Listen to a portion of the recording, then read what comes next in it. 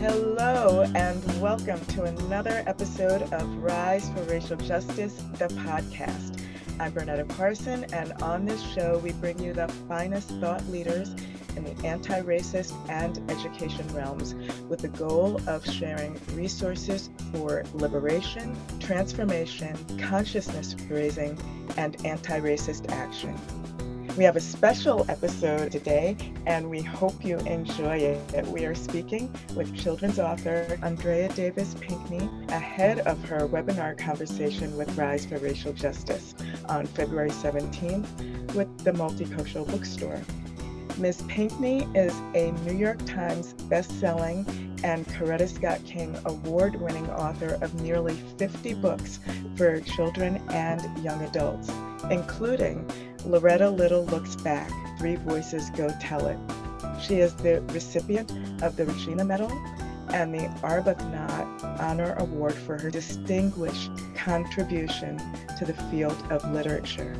Her husband and frequent collaborator is two-time Caldecott winning illustrator Brian Pinkney. Thank you for joining the podcast today, Andrea. Thank you, Bernetta. I'm very happy to be here. So happy to have you and excited about the webinar too. So this is like a little sneak peek. Yes, a little preview for all of us. Yes. All right. So you've written dozens of books for children and young adults. So I want to start from the beginning with you. Like, what was your childhood like? Well, let me say, Bernetta, I'm very glad that this podcast has the title Rise for Racial Justice. That's so apropos to my childhood. So I am the daughter of civil rights foot soldiers, and I was born in Washington, D.C.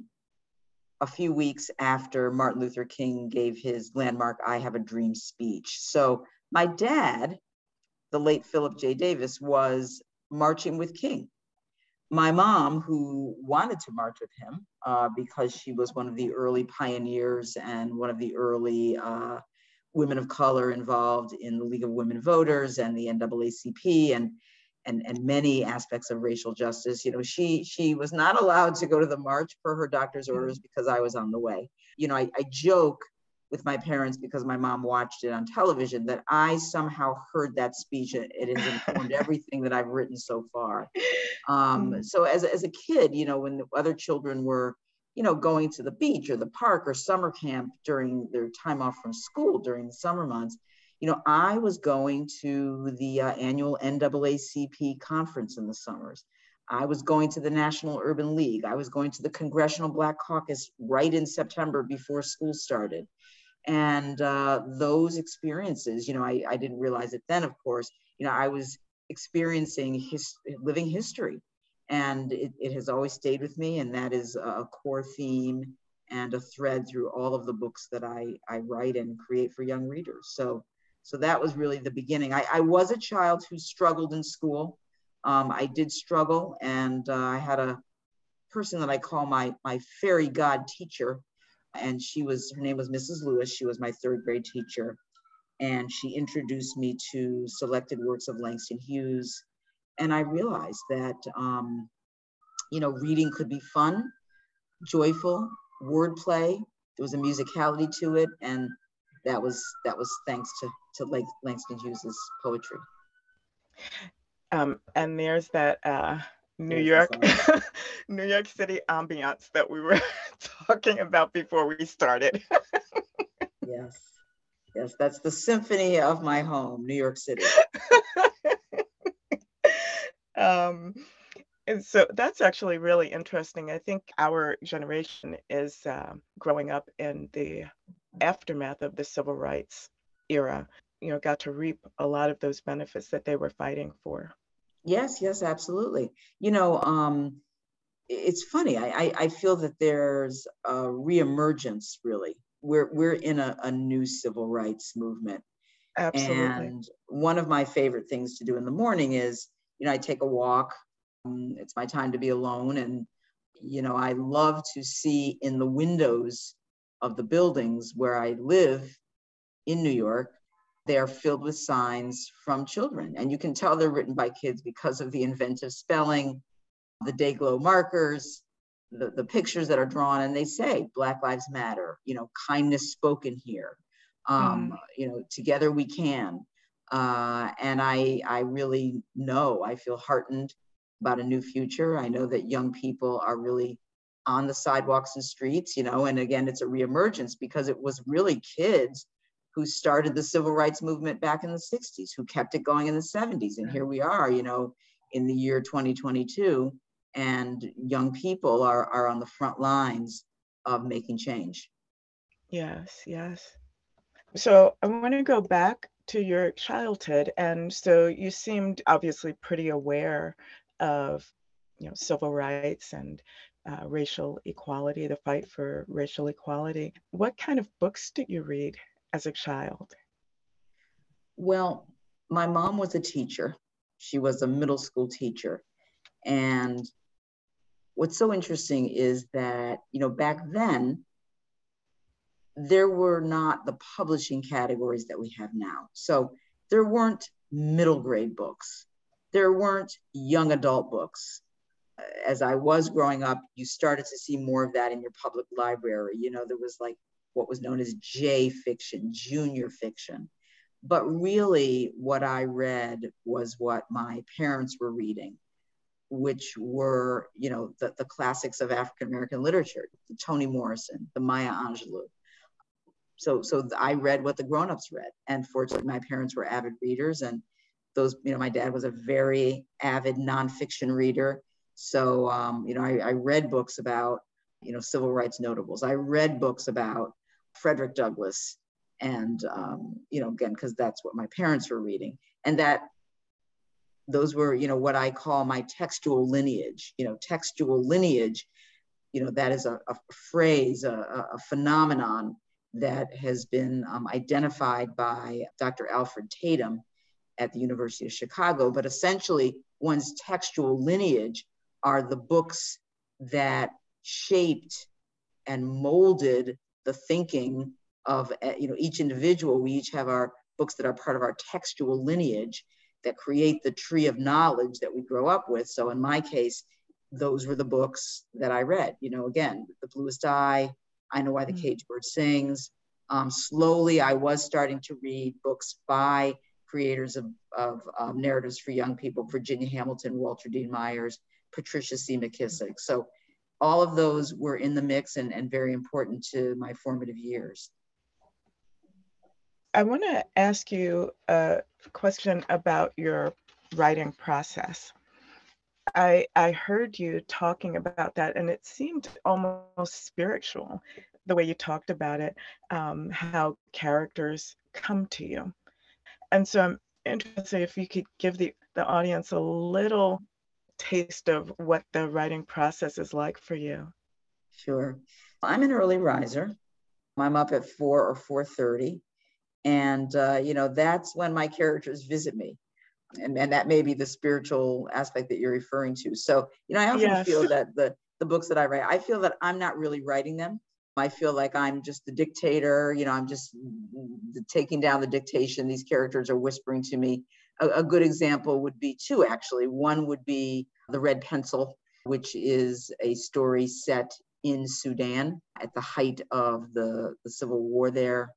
And the young girl, Amira, who is a 12-year-old girl who is forced to flee from her home.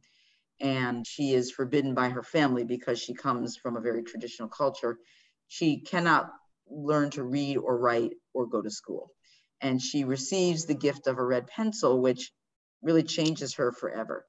And Amira was one of those characters who, in the wee hours, in the hushed dawn of the morning, literally just came up and whispered.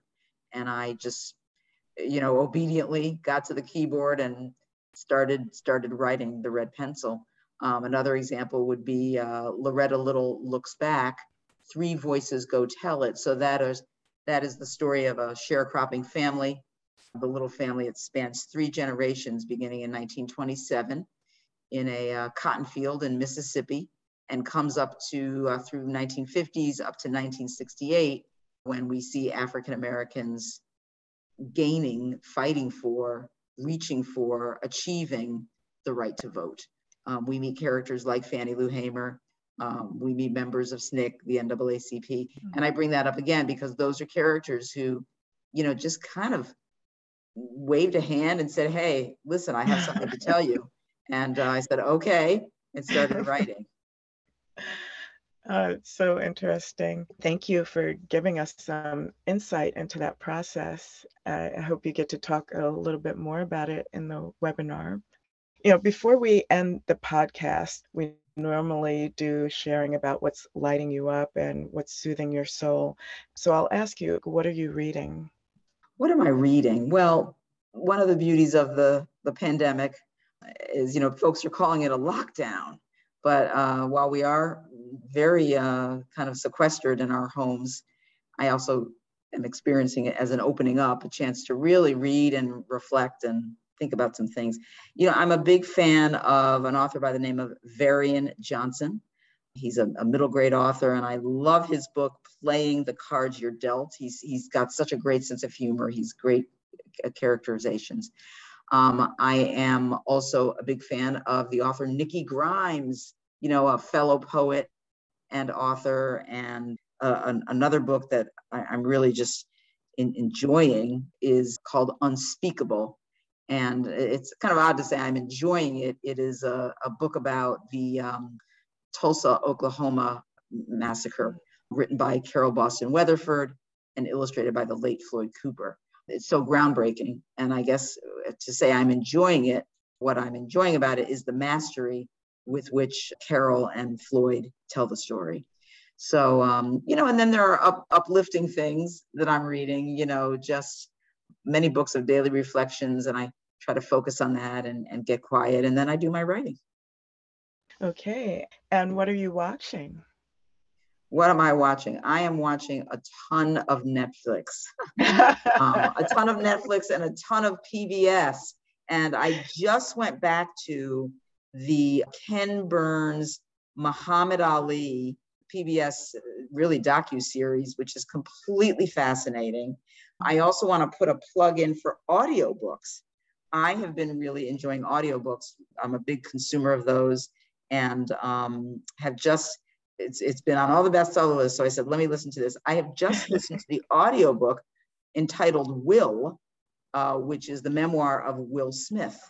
Yes. And I will tell you that Mr. Smith is a very deep, reflective thinker, a lot of wisdom, so much so that there were points in which the audiobook I was stopping and starting and taking notes. So you never know what you will find during a pandemic and kind of what new passions will emerge. Oh, that's so interesting. I have not read that book, but I know that I feel like he's gotten real, right? He's come into himself in a way that he can now do that. Yes. Yeah. Yeah. And then what are you listening to besides audiobooks? A lot of music, a lot of jazz, and a lot of Indian music. And believe it or not, I've been listening to some Armenian folk music, which has a very spiritual quality to it. So I've been enjoying that as well. Do you have anyone you suggest? Well, I have a friend who's Armenian, and been thanking my Amazon Alexa. I just call out the request. So she hears me talking now. She's lighting up as I say her name. I call out the request and I get a download. I will also say that I am listening to a lot of Bill Withers these days on Alexa. Again, very, very uplifting and good music. Great. Well, it was really lovely to speak to you today. I'm so looking forward to the webinar. Thank you for being here. Thank you, Bernetta. So that was our guest, award-winning children's author Andrea Davis Pinkney, member of the New York State Writers Hall of Fame, subject of the Emmy-nominated short film Andrea Davis Pinkney, National Author Engagement, and her new book, Because of You, John Lewis, will be available this summer. And on February 17th, please join us for Rise for Racial Justice welcomes Andrea Davis Pinkney, where you'll learn more about her work and certainly more about the things that we've talked about today. You can find more information on our website, riseforracialjustice.org, and I invite you back when we continue the conversation about anti-racism and education on Rise for Racial Justice, the podcast.